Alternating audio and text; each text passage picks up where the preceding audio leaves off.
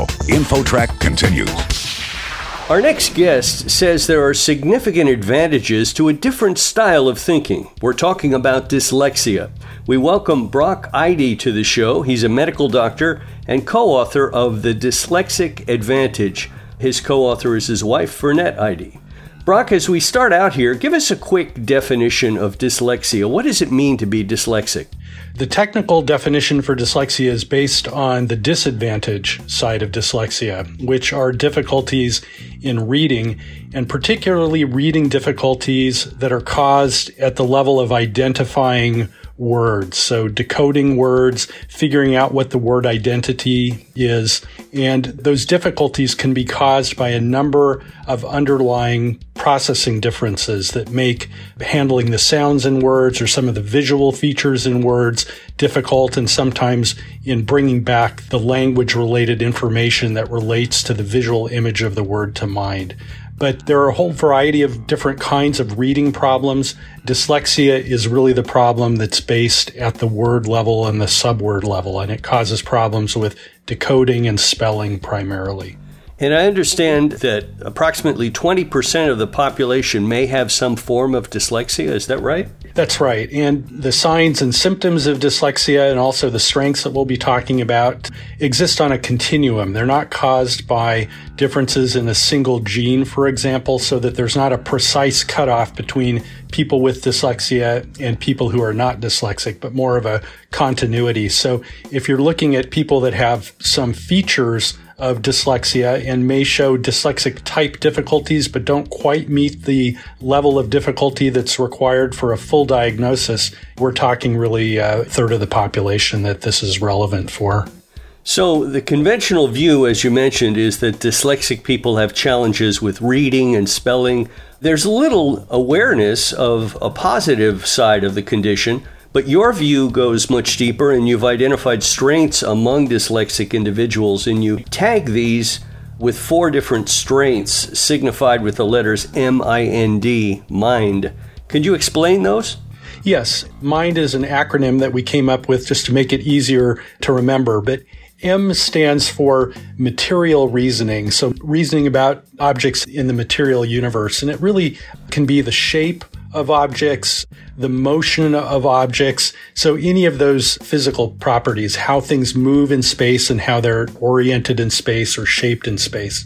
I stands for interconnected reasoning, and that really deals with systems-based reasoning, how things connect together, how they relate to each other. Can deal with analogies and metaphors. So it's really relationships and systems and how things fit together. N stands for narrative reasoning, and it really refers to the fact that dyslexic people tend to prefer remembering things as events or as episodes or examples or cases, rather than as sort of stripped down dictionary type definitions that deal with more abstract memories.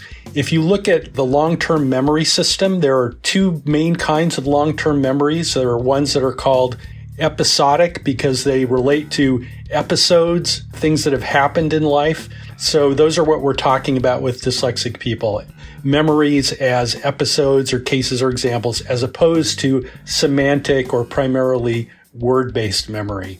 People that have this more narrative, episodic reasoning style, there are a whole bunch of consequences to that, but that's more characteristic of dyslexic people. Finally, D stands for dynamic reasoning, and that's basically the ability to understand and predict how things change over time. So it's the ability to take in mind a particular kind of process and think forward into the future or think backward into the past and think about how conditions would be at some other time if you followed that process out in time, over time. So you can be a financier who's trying to predict what business conditions are going to be like or where the stock market's going to be at a certain period in the future, or you can be a paleontologist looking back into the past to try to figure out what life was like 60 million years ago.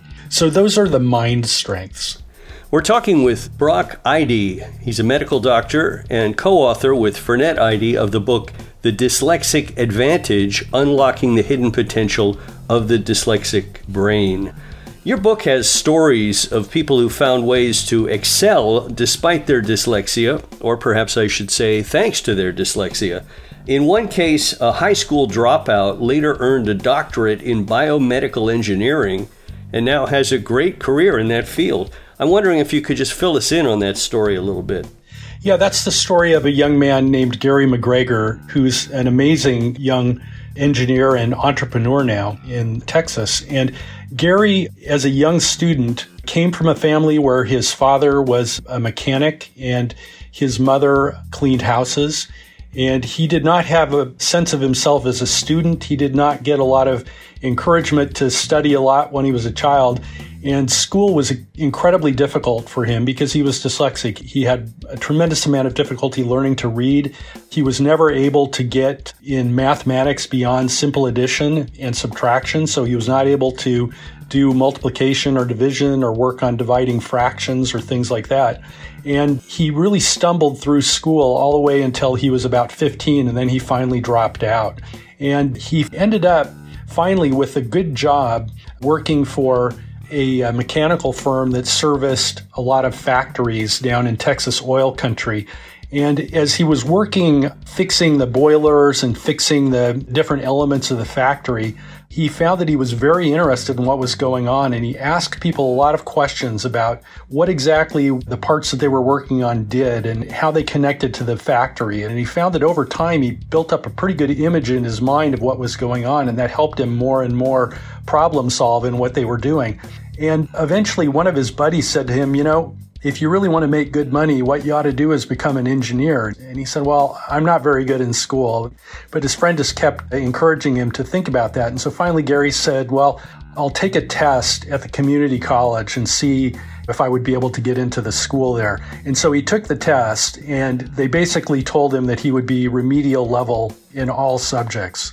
But Gary just had a strong feeling that he should do that. And so he ended up giving it a shot. And to make a long story short, when he got to community college, he had a math teacher who finally told him, I don't care how you do math, but I care that you get the right answer. So if you can tell me how you're doing it and convince me that you have some way to do it, then I'll accept your answers. And Gary found that by using the same kind of visualization and mental imagery that he'd begun to use in his factory work to reason through math problems, that he was actually pretty good at math. And within 2 years, he went from not being able to do adding and dividing fractions to the full college calculus course. And he ended up getting a scholarship to go to the University of Texas at Austin and join their engineering department, which is a top 10 engineering department in the country, and ended up sticking through some very difficult times that he had with his reading abilities, but sticking through and working hard and learning how he learned and using assistive technologies, and ended up with a PhD in biomedical engineering. And now he's working at a very large engineering firm down in Texas, and he's one of the senior executives for that firm. He's not yet 40 years old. Yeah, it's a fantastic story. The book is The Dyslexic Advantage, Unlocking the Hidden Potential of the Dyslexic Brain.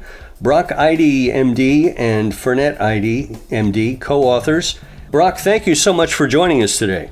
You're very welcome. You're listening to InfoTrack, a production of Syndication Networks of Chicago.